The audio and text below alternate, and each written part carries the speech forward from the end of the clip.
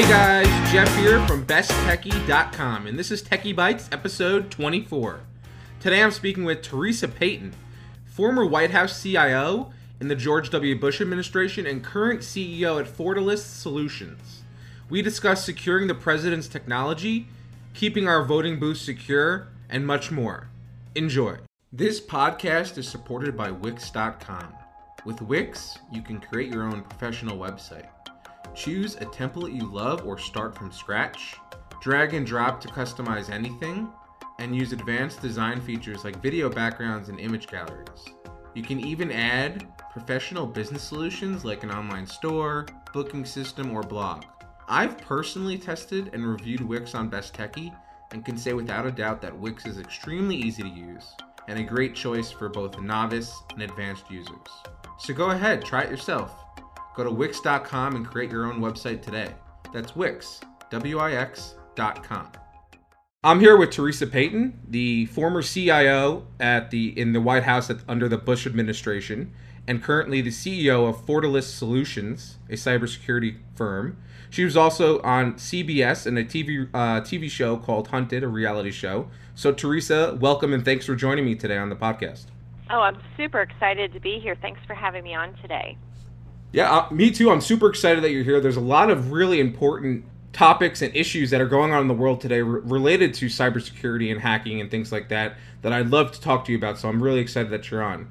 But before we get into all of that, I'd love to just kind of get a little bit about, give people kind of a quick preview in terms of what you've done, what you're doing now, who you are, that type of thing.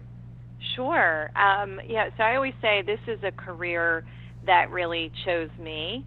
If you had asked me when I was coming out of graduate school at University of Virginia, I would have told you, which I said during my job interviews, I want to change the world through artificial intelligence. And so I loved doing artificial intelligence development. And I got this incredible opportunity to work at a company, Barnett Bank, which is now part of Bank of America. And they allowed me to work on some pretty cool cutting-edge projects for them. And at that time, working on cutting-edge and cool projects for them, I was on the cutting edge of people trying to do terrorist financing and money laundering and fraud. And we didn't really call it cybercrime back then, but basically the kind of the early stages of what we now know to be today's cybercrime. And I'm from a long line of U.S. military and law enforcement, and it's almost like something snapped in me, like when I realized what was going on with these criminals trying to get in between the bank and our customers. And I thought, this cannot stand, this is wrong. And so I actually started to migrate where I would have responsibilities for fraud and security. And then one day I got the opportunity to serve at the Executive Office of the President as the first female Chief Information Officer over there. And then when I was wrapping up my tenure at the White House, which was just an incredible honor, and so many dedicated, smart, hardworking people work there regardless of what party has their president in. And it's an amazing place and amazing dedicated security and technology professionals there. And then really decided that I wasn't finding security companies thinking differently about security at that point in time. This was 2009. I wanted to make sure that we were, I really learned at the White House that if we were not user design centric first and security second, that we were doomed to failure. And I really couldn't find security companies talking that way. And so my husband encouraged me, with no entrepreneurs on his family or mine, to start my own business. And so here that brings us to today. And, what's interesting is I had the opportunity to be at the White House and later go to a reality TV show. The current income of the White House was on a reality TV show and went to the White House. I don't know what that says about me. Is my career going up or going down? I don't know. You know what? I don't think I'm qualified to answer that one either. but that's really interesting, the path you took. I'd be curious. I'd really love to know more about handling how you handled the president's technology. And I realized in the time you were there, I believe, correct me if I'm wrong, you were in CIO at the White House from 2006 to 2008. And technology, had come a long way, but still, it's amazing how fast technology moves. But what kind of? Yeah, go ahead. No, go ahead. So I was just wondering, what kind of work went into, securing, let's say, the president's smartphone or computer, or and also at the same time, do you worry about our current president's smartphone usage? So why don't we start with the current president's smartphone usage, and we'll Sure. work our way backwards from there. So one of the things a lot of people may not realize when President Bush was in office, most people know he did not carry around a smartphone. And that wasn't because he wasn't interested. It was because that we could not guarantee the absolute security and safety of the device, the software, and the firmware at that point in time. I was always concerned. There was always still sort of this open risk of the potential for it to be a homing beacon in the president's pocket. And so we would be prototyping phones, but I could never get to that comfort level. And President Bush was adamant that we needed to continue to prototype because regardless of who came behind him, they most likely were going to want to have their own phone. So that was the great thing about when President Obama was onboarded. He was allowed to have a very special use BlackBerry, very limited in use, had a lot of special implementations that happened on it to keep it safe. But one of the other protocols around that is it's almost as if it's treated as a burner phone. So when he travels and on a regular basis, he's issued a whole brand new phone with everything set up the way it needs to be, and then his phone that he has is taken away. It's evaluated. It had a baseline to begin with. It's evaluated against that baseline. All kinds of things are looked at, and then it's wiped clean, and then it's reissued for other purposes. And so there's this constant rotation to make sure that you don't end up having that homing beacon in the president's pocket or a recording device in the president's pocket. President Trump, he has a platform that he prefers. He likes Droid. He likes to tweet. Everybody knows he likes to tweet while he's watching the news. He's pretty open about that. And that process still exists today of rotating out his phone on a periodic basis to ensure the security and safety of the platform and really the physical whereabouts of the president. And so, you may or may not like the messages, but with that, there are these good security protocols around him trying to make that process and his preference of how he wants to lead to make him and those communications as safe as possible. It's interesting. So you brought up the time frame, 2006 to 2008. I'm sure many people will remember the first iPhone was released in 2007. Right. So, wow. I mean, right? So we were implementing, at the White House, we were implementing the Internet of Things. Pretty much the main phone at the time was the BlackBerry, and now here comes this really cool, sexy iPhone comes out, and everybody wants to use the iPhone, which we did prototype at the time and, tried to understand. It was lacking in some of the enterprise software management that you need at a place like the White House. Which is why we were uncomfortable adopting it right away. But the White House has since adopted that as one potential device that could be used. But, it was a fabulous time for digital transformations. I had to have very high levels of operational stability, resilience, and security. During President Bush, my time there, we actually made upgrading the infrastructure a key priority and building out a more sophisticated security operations center and security platforms. And so you look at the White House, it's this beautiful historic building. It wasn't built for modern technology. It wasn't even really built for the modern size of our government. And so I always had to strike that balance between getting the best and newest tech in people's hands while maintaining the historical footprint and architecture and keeping everybody safe. And so while I can't tell you kind of too many secrets, as far as kind of how we protected everything, we really did have to think. So here's something else a lot of people may not realize about the CIO job. So you figure the president, the vice president, the 3,000 staff that service the executive office of the president across the 13 components, as well as if cabinet members are traveling on presidential business, when they travel, we are to extend the White House to them no matter where they are in the world as if they're sitting at their desk in Washington, D.C. and that is no easy feat. But really a challenge we all gladly accepted and embraced. And so having to think about sort of that extension of operations and truly 24/7 global operations and making them secure. So it's always kind of that balancing act. Right. It's funny, and you mentioned how limited the phone technology was early on, and I would imagine even today, in terms of what the president can utilize, because of the security concerns. It's the most powerful man in the world has like the least powerful smartphone, right? Mm-hmm. Yeah, and that's really for his own safety. I know, right, it's pretty exactly. interesting, isn't it? Yeah. Yes. So I want to change gears a little bit. I want to talk about social media and its effect, the impact that services like Twitter and Facebook had on the elections. I'm really curious to get your take in terms of how much responsibility do you think a company like Facebook and Twitter have to the American people? Well, I mean, they actually have it globally, and right. So I'll come out and say I'm always concerned about over-regulating any private sector businesses, and I'll come back to that in a moment about over-regulation. But it's a moving target. The Freedom of the Net report is a fabulous report. They put one out every 12 years.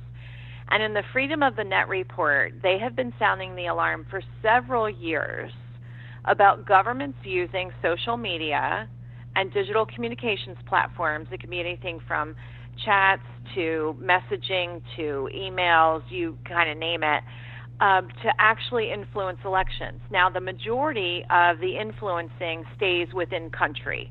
So it's the government in power trying to convince their citizens this is a really happy, great place and the rest of the world stinks, and that's why you should keep me as a dictator, despot in power, right? And so that's going on. But the meddling in others' elections, sort of this political espionage, they had been sounding the alarm about this. And the challenge is if you think about the business model, and how it's set up for most of the social media platforms, it's to connect as many people as possible, and they want you to stay on that platform and not leave, because that's where their revenue comes from with ad dollars and engagement. And so they're going to give you more of what you like. It's like a kid in the candy store. The kid will never leave if you just keep giving them candy until they get sick. And right. So you've got this business model, and then all of a sudden, fake personas, political espionage, misinformation campaigns, things that are, quote, looking newsy, but they're not really sort of trusted, vetted news organizations, and so, sort of that spin cycle on some of these things. And so the challenge is, when we learned about how the data with Cambridge Analytica was, misplaced, misused, however you want to put it, when we learned about the fake personas, the fake ads, and all of the manipulation, that day I said, mark my words, Silicon Valley may not know it yet, their business model changed today. And they're either going to have to learn how to adapt, or their business model is in peril. And I don't know if you saw, but Facebook had, from an active engagement, it is down, I believe what I read was 50% if you look over the last 2 years. So sort of that active engagement is down. That's significant. So yes, they do have a responsibility. I will say I feel like they kind of woke up about this a little late for my taste. However, I watched the testimony. I read the written testimony. I do believe they take this very seriously now, and they are trying to figure out, and they're doing their darndest to figure this out. There was a really good meeting the end of May with the intelligence community, the FBI, and Silicon Valley companies. And I don't know if you noticed the timing of this, but coming out of those meetings, you started to hear big announcements about shutting down fake personas across all the social media companies. Right. So they get it. They feel their responsibility. Now, here's my thing about over-regulating this. GDPR and the right to be forgotten are already out, and the expense burden of GDPR and the right to be forgotten is so onerous, we are killing the next startup before they even get started. And so the regulatory burdens, everybody needs to remember, they actually hurt the little guys that are trying to get up and off the ground and to be the next Facebook and to be the next Instagram and, Twitter. They don't have a prayer if they have this onerous, complex regulatory obligation that they have to meet. So that's something that people need to be keeping in mind when they say we need regulation on this. And I think we need governance and oversight, and we need to call things out when it's not working the way it should be. 100% agree, and I think that's why I think Zuckerberg was so kind of open to the idea of regulation, because it really puts Facebook in a better position at the end of the day, because they have the resources and the money and the ability to pay lawyers and make sure that they're adhering to the regulations, to the letter of the law and all that stuff. And a small startup just doesn't have those resources. They don't, and it kind of cements them into the fabric of of the internet and the world, what people use, if that is, if those types of regulations are in play. So I do agree with you on that, absolutely. What I would love to know though is, we've had all this disinformation and this fake news, if you will, that has kind of been very prevalent on these social platforms. And companies, like you said, are now working to remove a lot of that. But how easy is it for them, for these perpetrators who are doing this stuff, to kind of just get right back in and create new accounts and things like that? It's incredibly easy, and my warning is the stuff that we have found could be what the Russians wanted us to find. It was a little too easy. Mm-hmm. And so if people think like this is really hard, and look what we did, we shut down these fake personas, it's like those are the ones you found. How about the tactics you haven't figured out yet? So, for example, I don't believe it's out of the realm of possibility, because we've seen it play in other sort of cyber criminal syndicates, that there are a lot of people who open up an account on social media platforms and they've got followers, and then it goes dormant for one reason or another, right? They do I'm going to have a social media detox. I'm not going to be on here for 45 days. Some people do it with like great aplomb, right? They let everybody know, bye, I really mean it, bye, bye, I'm not going to be on social media. And they make a big deal about it. Or some people become ill, or life happens and they're just not as busy. Well, what's to prevent the Russians from seeking out those accounts? Most people have weak passwords, don't have two-factor authentication turned on, and doing account takeovers and basically doing a social media walk-in. So it's not going to hit the radar of, well, is it a brand new account? Is the brand new account doing these kinds of things and posting these kind of posts? They could very well hide in plain sight doing account takeovers. And as long as they're not stealing money and posting porn and doing things like that, how are people going to see them for who they are? Right. So how that would they to know? me, Yeah. You're right. And so that's going to be where new tactics are going to be leveraged. It could be possible that the Russians could actually recruit knowing and unknowing English-speaking non-Russians to be posting and reposting things. There's nothing you could see that, again, not without the realm of possibility, in the realm of possibility, where they could say, hey, we've stood up this, this campaign headquarters, and, we're Americans for Senators so-and-so. And it could be the Russians behind it through shell companies paying people to promote certain things on social media. So there's all different kinds of ways that they could change and tweak and fine-tune their tactics. And it's not just the Russians that are doing the misinformation campaigns. And then you also have, other groups such as like QAnon and, other groups out there that are kind of doing their own different types of misinformation campaigns. So more to come on that. We have not seen the last of these techniques, and there will be new tricks deployed on social media as we go into the midterm elections. And so I think it's great that the Silicon Valley companies are starting to take this incredibly seriously, because our belief system in free democratic elections is at stake if they don't. Right. No, I think you're absolutely right. And one of the next things that I wanted to talk to you about actually kind of also gets into this, which is election machines and how vulnerable are they to being hacked? I mean, we've seen. I read an article a couple weeks ago on, I think, Motherboard on Vice, and they were talking about how these machines can, pretty easy to be hacked. Is that a real concern of ours? And how do you keep a voting machine if it's electronic? If it has circuits and it has some CPU and it has RAM and all that stuff. How do we keep them secure? No, you're right about that. And what's great is, the security researcher community has been talking about this probably over 7 years. There are concerns where they were hearing that some election vote counting machines or ballot boxes, the digital ones, were talking about having no paper. We love the environment, so no paper trail. Right. And I remember when they first started talking about that, I thought, that's a really bad idea. How are you going to trust but verify that how my vote was cast? How will you do statistical sampling if you don't have a backup, right? Mm-hmm. And so the security researchers have been sounding the alarm on different types of issues with the voting booths.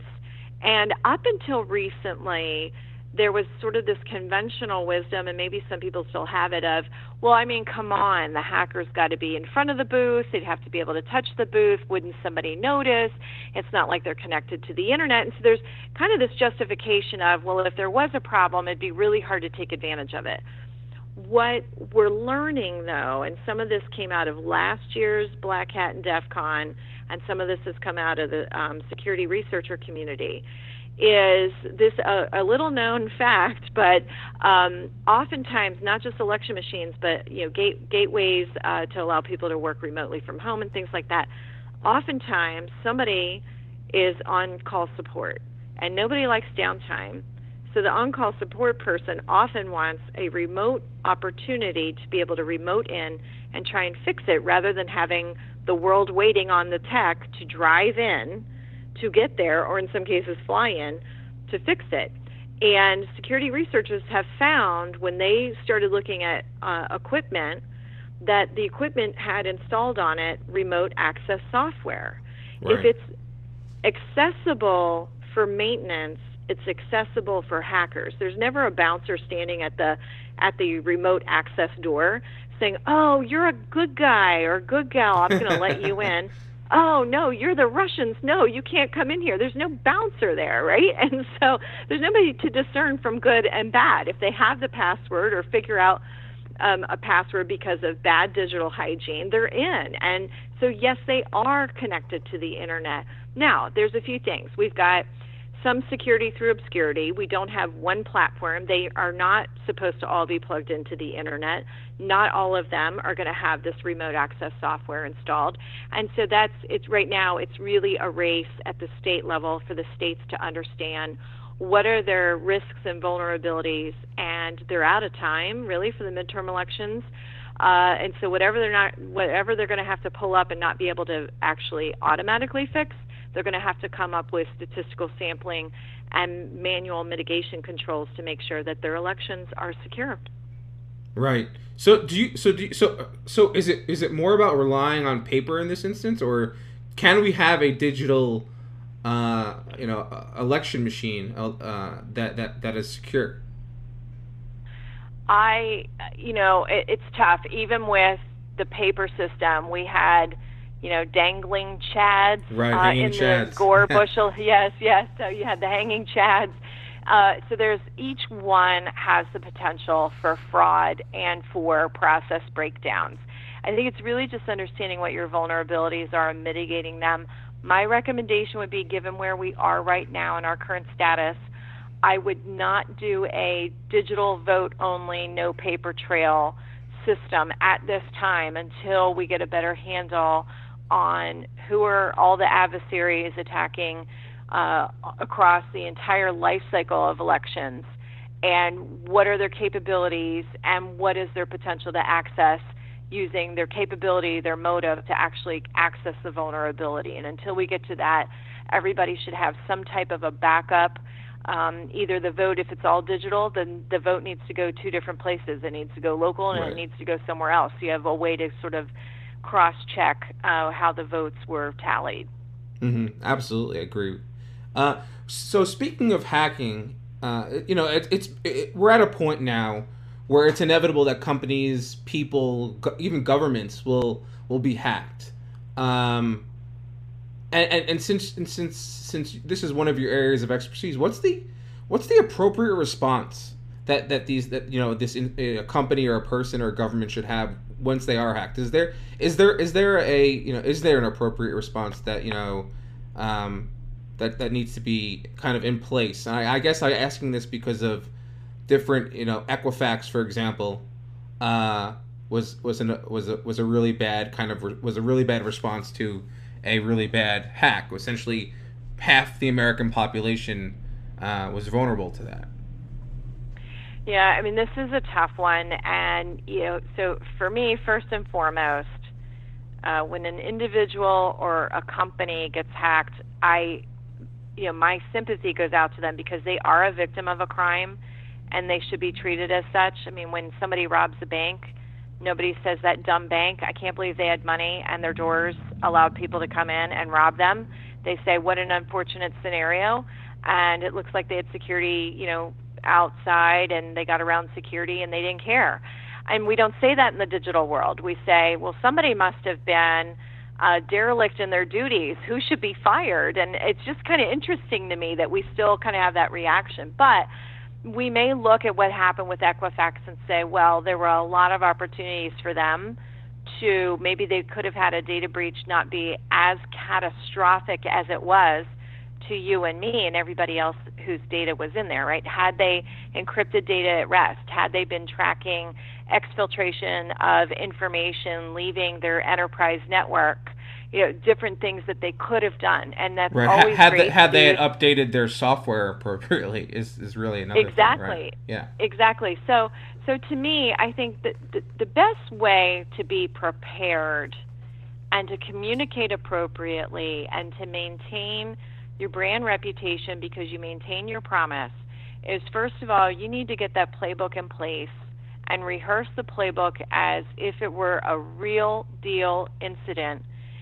on a regular basis, from your board all the way down to the parking lot attendant who makes sure it's only employees parking in the parking lot.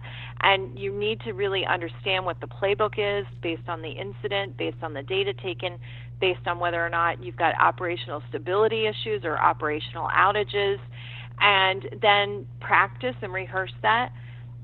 Once you have that, hopefully you'll never need it, but when you have that incident, you get the playbook out. And to me, what I have seen is companies who did that, companies who were transparent, companies who came right out front and said, we have an issue, we don't know the full extent, we're going to be back in touch, but out of an abundance of caution, if you are our customer, you should do the following things. And I know that the fraudsters are going to get started as soon as this press conference is done.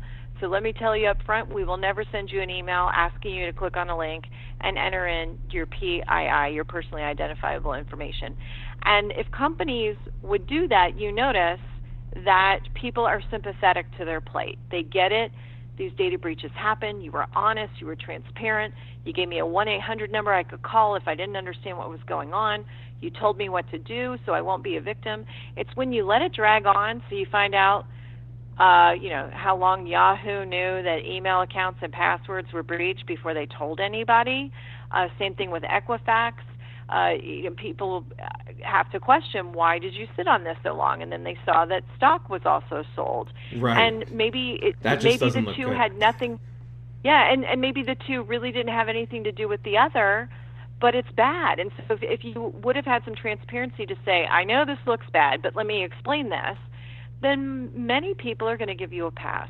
So that, to me, if you can have that playbook, practice it, and then be as transparent and open and honest with giving people, here's what you can do about it now, and tell them, hey, I'm sorry. I mean, say I'm sorry. Right.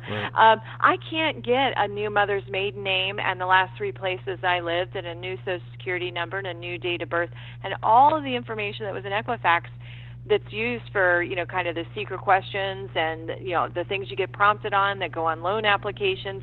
I can't get any of that new. And so just say you're sorry that it happened. So those I think can go a really long way, and you can tell it when there's a data breach which companies have thought about this and practiced it and which ones haven't. Right. No, absolutely. And I think you're right. I think another, big issue that people don't just aren't aware of, is that they'll never call you, and they're not going to email you directly. Um, you know, if when like you mentioned, and I think my mother got a call from quote unquote Apple. It even said Apple Inc. on the caller ID, and she called me. She said Apple called me. They said there was an iCloud breach. It was some weird recorded message, and then it said to speak to someone, hit like 1 or whatever. And I'm like, just don't do that. That's not real. And basically, so she ended up recording it for me, and she sent me it. And then and essentially, what happens is if you went through it, they have you install software so they can remote access your machine. And it's unbelievable how crazy these scams are getting, to get more personal information, to hold your computer hostage, to hold your device hostage. Which brings me to my last question before we get to the lightning round for you, which is, what's the best way as an individual you can stay secure online? Is it common sense? Is there some software involved? Is it a mix of both? Is it layered? Is a layered security approach? It's a little bit of all of the above, and I always say educate yourself. Our company, Fortalice Solutions, provides lots of tips and tricks on how to stay safe online, both business and personal.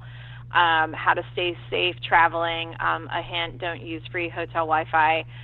What to do if you see anything suspicious. I've actually written 2 books that can be pretty helpful on this with a privacy lawyer. Protecting your internet identity, Are You Naked Online, and Privacy in the Age of Big Data, which, by the way, those were both rated #1 summer must-reads by my mother, and everyone should listen to my mother. So, absolutely. So you have those I'll rate them must-reads as well. Definitely check them out. And but if people we've got a newsletter. We never sell your data. It's really meant to just sort of advise and counsel. You can email bonus@fortalicesolutions.com, but also you can follow us. So I'm Tracker Payton on Twitter, and we have Fortalice LLC on Twitter. We're on LinkedIn, Facebook, Instagram, and we're always putting articles and things out there to think about for companies. Design security for your employees and yourself. Like, just know they're going to use free Wi-Fi. They're going to recycle passwords.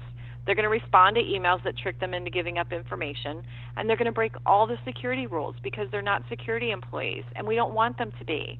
We want them to do what you hired them for.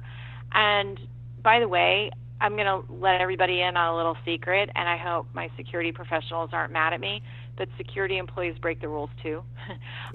So make sure you're designing your data strategies. Really be thinking about your data architecture and say, look, if somebody gets in, if you think about this, when you go on vacation, you don't say, okay, I'm going to turn on some lights, maybe they're on timers, I'm going to hold the mail in the newspaper, and I'm going to set the house alarm, lock the doors, let my neighbors know. So you've done like all these precautions, right? I mean, you don't say to yourself, well, I'm feeling really cocky about the fact no one's going to break in, so I'm going to leave all my valuables right behind the front door. Nobody would do that. Like, you have your sock drawer, you might have a safe, like you tuck things away.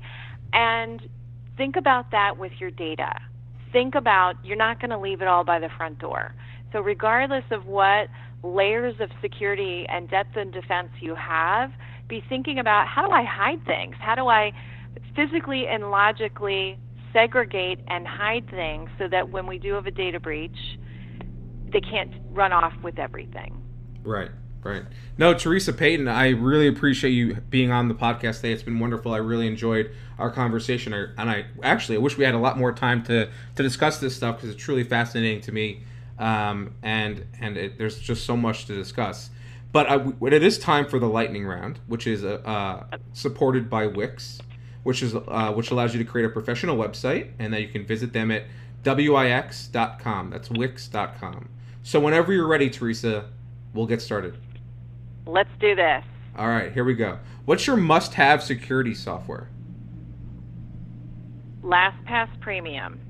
Nice, that's a good one. I'm a fan of 1Password, but LastPass is also very good. I'll take that. Well, match with my YubiKey. So I'm sorry, that's 2 things, but I never use it without my YubiKey.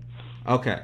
Well, Google just did something with that was really interesting. We'll have to talk about that another time.